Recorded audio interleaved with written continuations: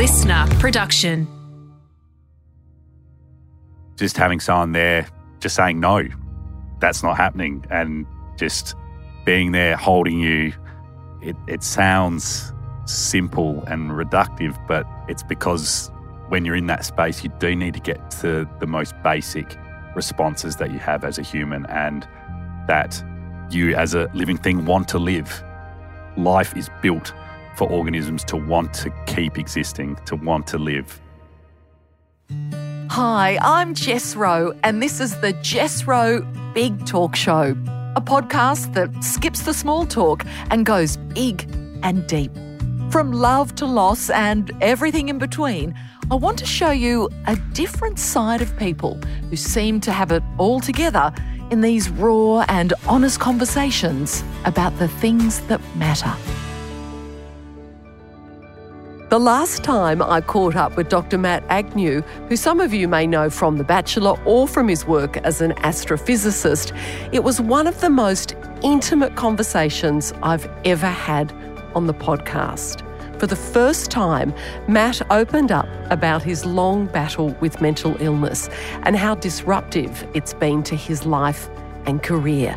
Before we get started, a gentle warning, our conversation touches on suicide.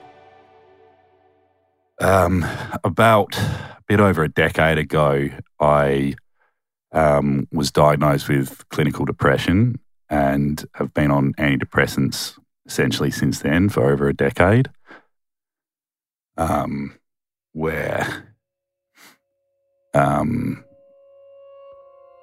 So I tried to end my life in 2021. I have since, I've had several more stumbles and falls quite deep into the hole. And it's exhausting when I'm in a trough or a low. It's exhausting. I see a psychologist and a psychiatrist regularly. I have 2 GPs, a whole suite medical team. I get frustrated sometimes because it just feels like so much effort and work and financially very expensive for me, and I imagine thousands of Australians to exist. For me to have a baseline that isn't dangerous is so much work. Do you know, it is so special to have you back here in the studio face to face. We had the most phenomenal conversation, and you were so open about your mental illness and the impact that has had, not only on me, but so many people. Are you aware of that? To an extent, yeah. I made sure going into our chat that this was something that was for me, and it was a level of therapy and catharsis for me to talk about this very openly and vulnerably. I was aware there may be a spillover into impacting other people's lives, but I think it was really important for me to go in. I can't rely on an outcome that's out of my control to be how I marked whether or not it was a rewarding experience for me.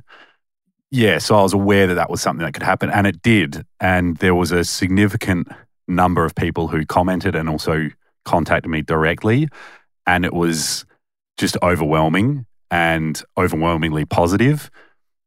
And it was both heartbreaking and heartwarming. Heartbreaking in the sheer number of people who reached out with their own stories, either themselves or a loved one that had gone through something similar.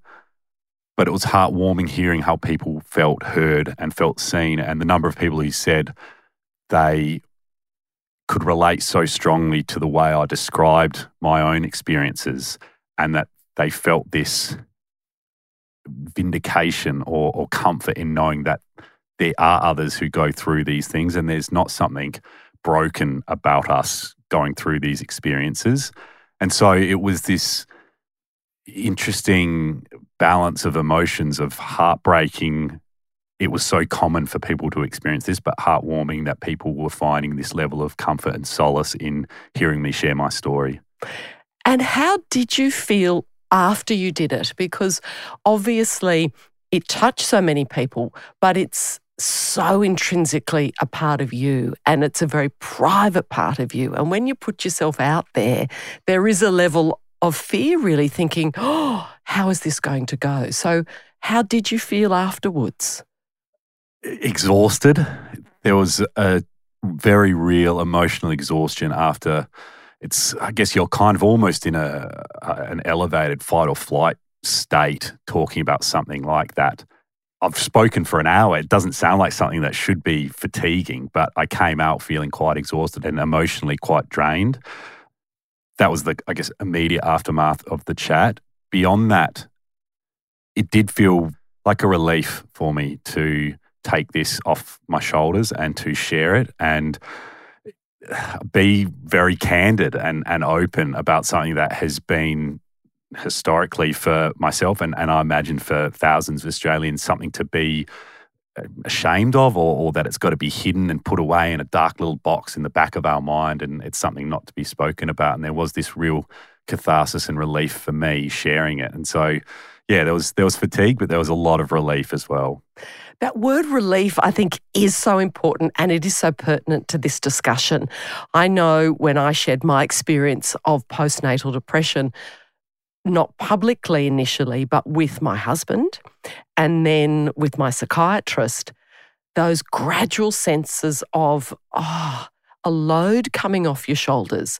Because there's a sense when you're carrying it yourself, it's terrifying. But once you put voice to those thoughts, they lose some of their potency, their control over you. Yeah, I think that's true. I think it's kind of a nebulous beast until you articulate what it is you're going through. And I think there is that dismantling of power that it has over you by speaking about it.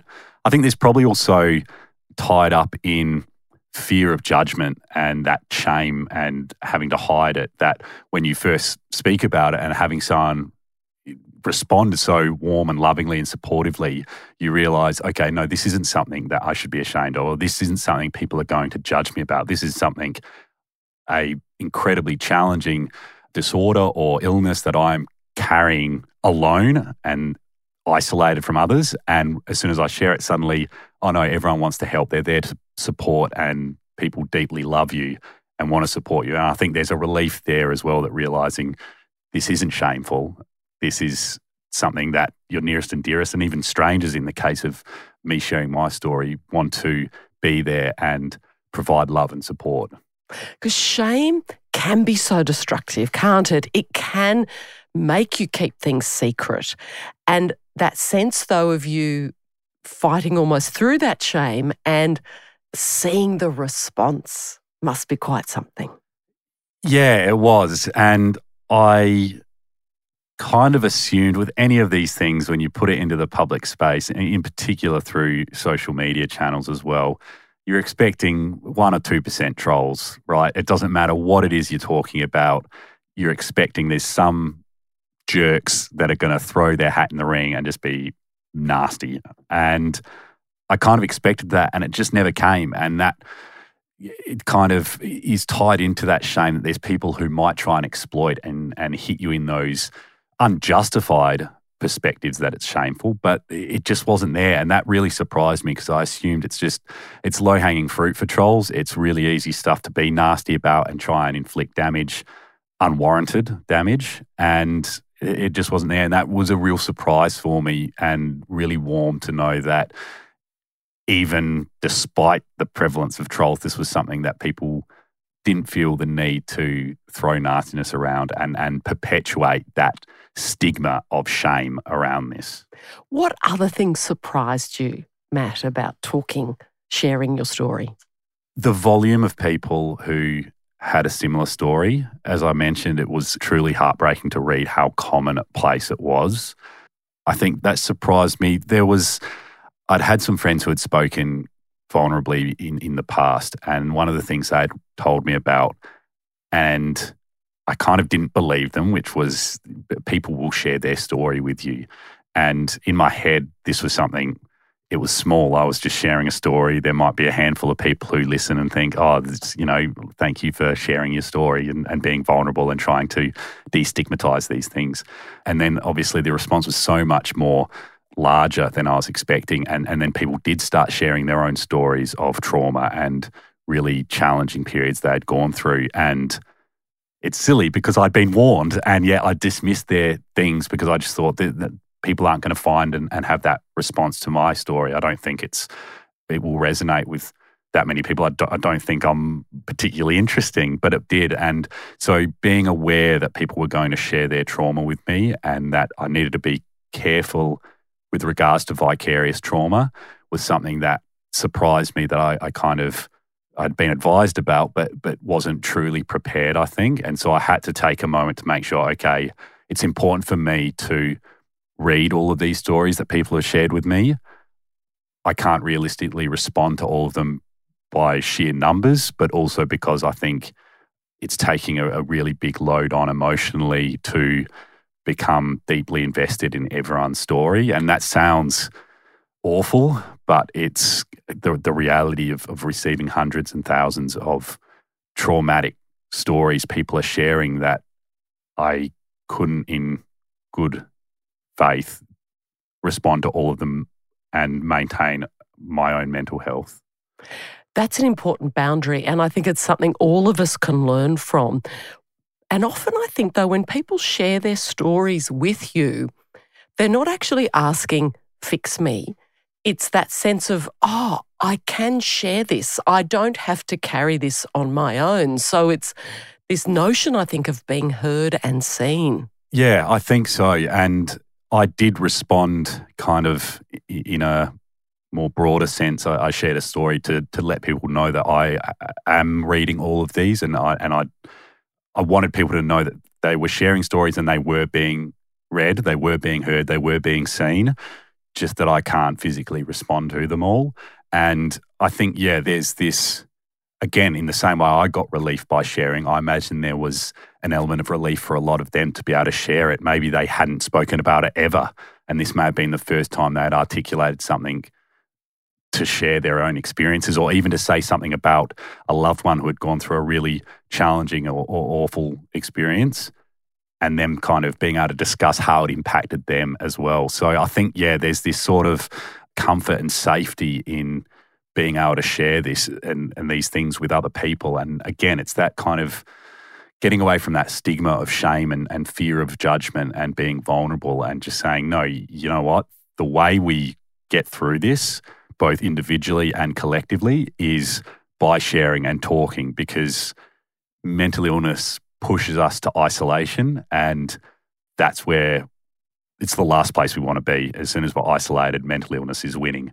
So by talking and connecting with others, that's how we get through at the grassroots level. And then beyond that, obviously, we seek out medical assistance and intervention as well. But certainly the things that we all have access to is that connection. And also, by you sharing in the way you did, you give other people permission. I hope you know how powerful that is, Matt. Yeah, I think I probably didn't realise how significant that was, that aspect to it, to give people permission, as you say. I think I kind of thought about it a lot when I first kind of spoke with my parents, for example, and mentioned that this was a discussion I wanted to have and share publicly. And one of the things they asked was, yeah, why? What is the outcome? And I mentioned, obviously, the key outcome has to be for me. I can't control how other people respond to that. But one of the things I did acknowledge was that probably the only silver lining to having a mental illness is being able to talk about it and hopefully help others. And I think in that way, being able to talk about it and give permission for other people to share their own experiences, I think it's an impact that I've made. And it's, yeah, the only upside to mental illness is trying to hopefully help other people by sharing what you've gone through. And that also is very powerful. I'm a huge believer in silver linings in the midst of when there is so much despair and you feel like I will never, ever get out of this. When you do get yourself through that, I do think one of those superpowers is empathy, and that you have a much deeper sense of what other people are going through, and that we all have a story. Yeah, absolutely. I think there's that, can't remember who said it, that saying, everyone's fighting a battle that you know nothing about, be kind. And I think that kind of sings very true to that idea of having deeper empathy for others, and sharing stories, I think, helps both yourself, but also it helps other people to understand, okay, actually, this is something I had no idea about. People battling this in silence, and overwhelmingly people are battling in silence these things because they are insidious and they're dark and they're stigmatized and all of those things. So I think, it does help with empathy, both talking about it and obviously myself, but also other people hearing it. It really helps kind of elevate. And I think now, especially so, I think we all kind of benefit from more empathy, right? Of course we do, but also another part of that as well, and I'm still learning about this, is having empathy for ourselves. And often when you are going through an episode, it's very hard to have that for yourself. Absolutely. And I think like a lot of people in this regard, I'm great at telling my other friends to be kind to yourself, but we're hopeless at telling ourselves. And I think that self-empathy, that be kind to yourself, we hear it a lot from people saying you should do this, but we have a hard time putting that into practice. And I think sharing that story or sharing our story or talking vulnerably about things, people respond in a certain way, and it helps us understand, okay, the way people are supporting me and empathizing with me and showing compassion, I should have been doing more of this to myself. And so I think there is that, it helps unlock that self-empathy and being kind to yourself a lot more. And it's something we all should do. We speak to ourselves so awfully. You would never speak to anyone. Exactly. Anywhere near. No. We never talk to anyone we love, often in the way that we talk to ourselves in our heads. So you might be out walking, you might be out driving at the moment, whatever it is, however you're listening to Matt and I chat with you right now, say something kind to yourself. Yes. Be kind. Love to yourself. Give yourself a cuddle. Yeah. Say, I don't know, I'm brilliant, or I'm beautiful, or I'm funny, or whatever it is. I mean, I'm still working on that. And I think for all of us, there are different times where we need to work harder on ourselves, but in a gentle way. Absolutely. If that's possible. Yeah. You mentioned your mum and dad earlier. How did they feel listening to your conversation that we had? I mean, they've obviously lived through it. So there was obviously no revelations for them. They were very aware of how dark things got for me. And I think I spoke last time, I went through this incredibly challenging period, and I had a number of resources to me to help support me, one of them being a loving family and parents that were always there to step up and be anywhere they needed to be to help me through it.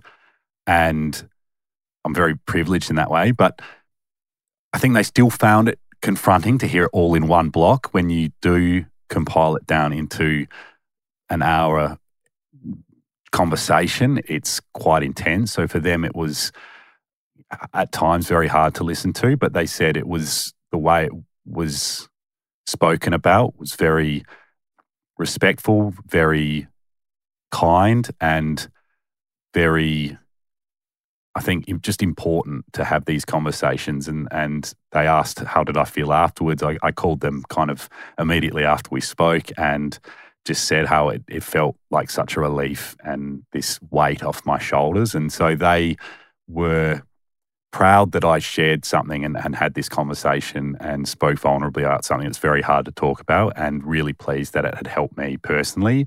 And I think for them seeing now this kind of secondary effect of helping others, they're really pleased that that's a result as well, and really proud that my sharing has been able to have a positive impact on others as well. Oh, they would be so proud of you.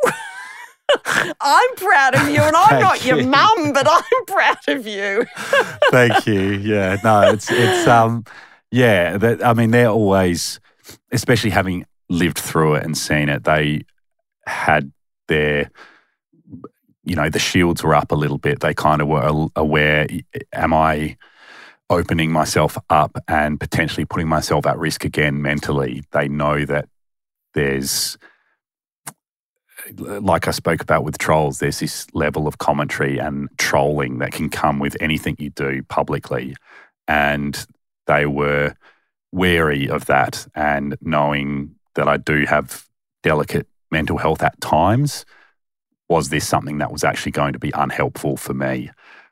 I tried to convince them and let them know that I felt very robust and I wouldn't go into this if I wasn't in a really strong and rock solid place. And I think they're really, not just pleased, obviously delighted that I haven't been impacted negatively and that I've come out in a just as robust place, and have felt like it's been an overwhelmingly positive thing for me personally and also for other people as well.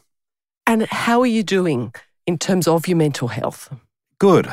Yeah. I mean, we all have ups and downs, and obviously I'm no exception there. And I think the combination of medication and psychiatric care and psychological therapy, that combination helps get my mental health to a point where those up and downs are within that band of, I can work through this, I can manage this, I can get out of these lows and enjoy the highs in a healthy way, which is where everyone should be. And typically that's where most people are. And mental illness has that effect of sometimes elevating us too high or sometimes dragging us down. And that's where we need that kind of medical intervention to help us get to that place where we can manage the ups and downs. And so I think I'm in that really good band where I have downs like anyone else, and I get anxious like anyone else, and I have moments where I'm depressed like anyone else, but it's not that debilitating anxiety, and it's not these periods of extended depression where I kind of am barely functioning, and the bipolar swings up and downs are not getting so far up or so far down that it becomes a riskier situation for me. So I think the combination that myself and my psychologist and psychiatrist have worked towards, with that combination of medication and management strategies and being able to check in with myself and take stock and recognize certain signs to be able to curb the impacts of them and maintain being within that band, I think we're in a really good spot, and I certainly feel really robust, and it's one of the longest periods of time where I've felt that way. So I'm feeling good. And isn't that wonderful? Yeah. And I think it's important as well. I still see my psychologist and psychiatrist regularly, even when things are good, because I think, unfortunately, one of the things with mental health is we have that kind of common idea that when things are good, it's all peachy. I don't need to do this I'm anymore. Done. It's like a common cold. I'm there now. Yeah, I've bopped it on the head, sorted, done. Depression, you're out of here.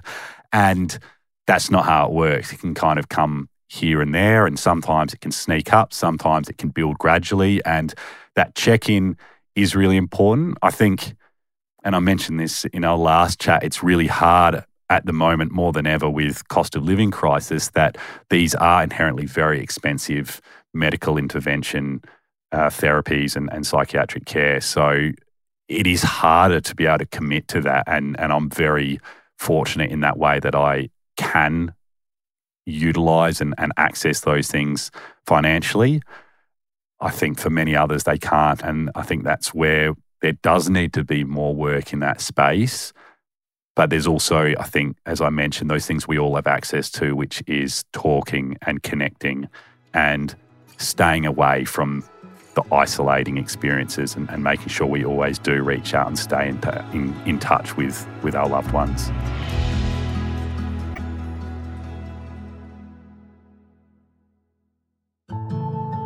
What I think is so sensational about your story, Matt, and I'm so glad that you're doing well now, is it's one of hope. Often when we talk about mental illness, I mean, it is so difficult and there is so much despair and sadness, but we all need stories of hope and ways of thinking, I can work through this, or there's someone I love going through this. There's people listening now who'd be thinking, how do I get through this? But your story is an example of there is a way through. Perhaps you could share, first of all, if there's people listening who are struggling, what would your advice be to them? Yeah, so I think similar to what I mentioned then, the first thing is to connect and reach out. And it's also probably the hardest thing because it is scary. It's something that we as a society haven't got right in terms of how to talk about it and making sure it's a much easier conversation to have. There's still so much stigma that shackles it down. Thanks to people like you, we're getting rid of that. Remember that. Yeah, that's right. And like I said, it's the silver lining, trying to shatter those shackles. So I think the first thing is to reach out, and that's going to be probably the hardest thing because once you've got one person in your corner, there's support now, and now the next person, you've got someone to help you with that. If you need to then start seeking more medical intervention, you've got someone to help you with that. It's that first reach out that's the most challenging. And I think the overwhelming thing is people love you, and it feels daunting and scary and that there's shame and judgment, but people love you. Their response, even if you may misconstrue it as negative, but it's more concern because suddenly they've found out something that they're almost devastated they didn't know you're going through this and that they can't help. It's not like a physical injury where often there's something obvious. It's like, you know, you've got a broken leg. We're trained to be able to empathise and respond to physical illness much more readily. And people, I think, are very confused with how to respond to mental illness. And so I think even if there's a response that maybe doesn't seem immediately as compassionate, as supportive as you like, there's probably an internal struggle where your loved one is trying to figure out what's the right response, that they're upset to know that you've been going through this by yourself. You've been walking this path alone. And so there's this, should I have known more? Why didn't I do anything earlier? I should have picked up signals. And sometimes there can be that kind of response. So I've given a really long answer there, but I think the first step is to reach out. Like I said, isolation is mental illness's playground, and that's where it wants to push you. And so reaching out, connecting, get your loved ones inside your circle. Then I think the next one is to start seeking out that medical attention. And that's where it does become harder because that requires financial resources that not everyone has access to. Certainly bulk billing, you can usually get into a GP in some way where bulk billing is available to you, and they are able to prescribe medication that can assist with things like anxiety and depression. And the ideal outcome is that is enough to ensure that you avoid any catastrophic direction that you're going. If not, there are additional avenues through the psychological therapy and psychiatric care. Again, they have a financial burden attached to them, but it's unfortunate. It is still the kind of gold standard in terms of trying to tackle mental illness. I'm just trying to think of the strategies that are more accessible to everyone. And I think that getting the people in your corner and building that team around you and then accessing a GP that's bulk billed is something that at least everyone has access to a degree. To begin that process. And also, I mean, I talk about this with my listeners often. I take my antidepressants. I love them. They keep me well. Oh, they're great. Sugar. Yeah. Sugar, my antidepressants. Family, my pussycats, all of that. But, you know, they're the sorts of things that work for me. Of course, you're involved with Beyond Blue. Tell us a little bit about their initiative that's coming up that is going to help people as well. Yeah, so I'm an ambassador for their Big Blue Table, and the basic premise is to share a meal with your friends and loved ones and to discuss some of these things we're discussing right now. And they have a bunch of conversation starters to help initiate some of those chats, and they start from something that's a little more irreverent, you know, what were some of your dreams as a child, things like that. And they get kind of increasingly more intimate and more serious and vulnerable. And so the idea is to bring people together in what I think is arguably one of the most quintessential human experiences, sharing a meal. And it doesn't have to be a fancy meal. I'm a Not crap at all. housewife. There could be some spag bowl.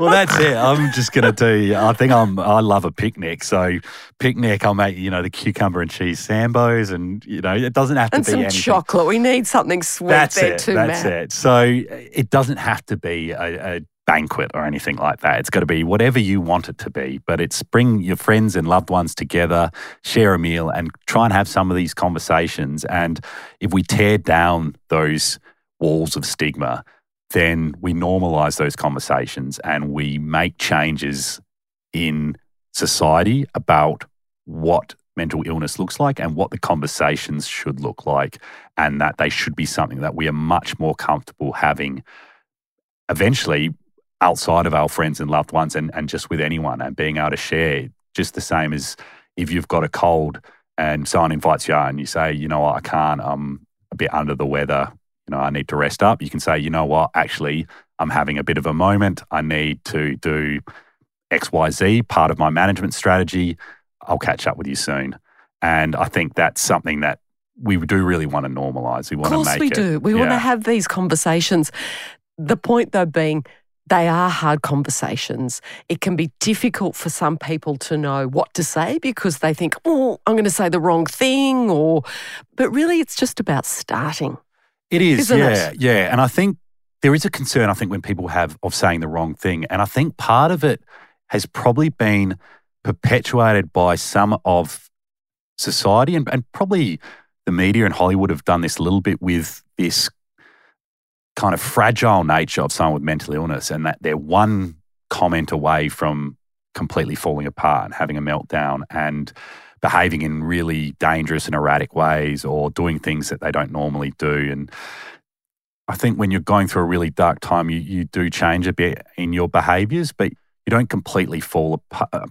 I'm speaking in generalities here. I think it's probably important to note there are obviously very serious disorders where they do, but in some of these other ones, depression, anxiety, some of the more common mental illnesses, people aren't in this state where a wrong comment that's not said with malice or negative intent, it's just said maybe just unaware, that people are going to fall apart or take enormous umbrage with what they're saying. I think that if you get it wrong, someone's more likely to say, oh, actually, that's not how it works, or they're going to more gently correct that. And that's then a learning experience for everyone involved. So I think it is hard to know what to say at times. And my friends and loved ones have, when I've been in really dark spots, they're not sure what to do. And when you're in a really bad spot, it is a case of sometimes just having someone turn up and being there and love you. The love, it is. We're such social creatures that just having someone there, a cuddle, a hug, an embrace, we know this releases chemistry in our brains that helps.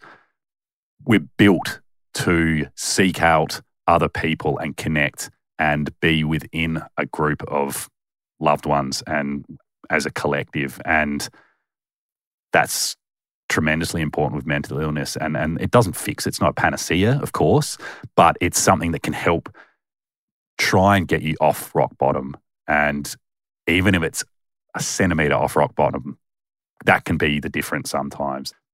The response, you don't need to know the response. No one knows the right response in these things. So, and life isn't binary in the sense of there's a wrong way and a right way to handle it. And I think that point you make about love and showing up, and just showing up by being present, not having to feel I've got to fix this or offer a solution, but I love you and I'm here with you.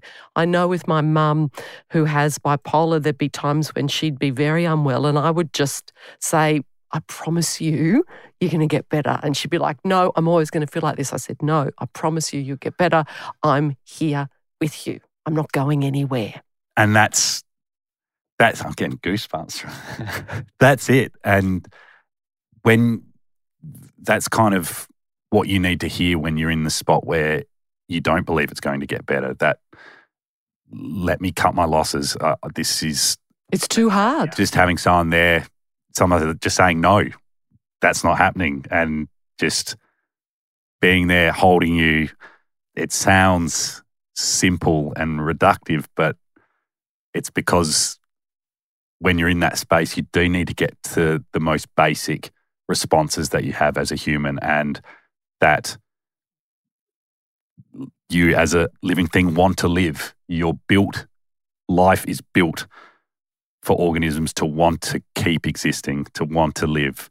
And when your brain takes you to a place to reject such a basic, fundamental initiative that life has, you need someone to just remind you that, no, your brain's wrong.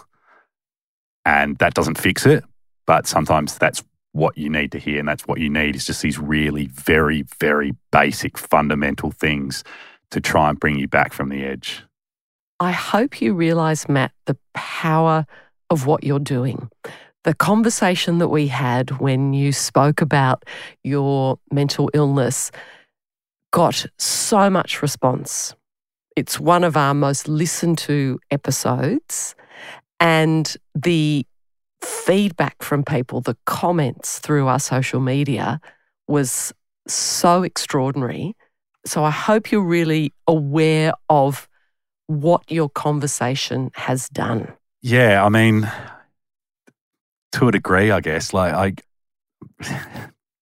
not articulating myself particularly well. Yes, you are. You said nebulous before. That was very scientific. I know. Just sliding some astrophysics wherever I can.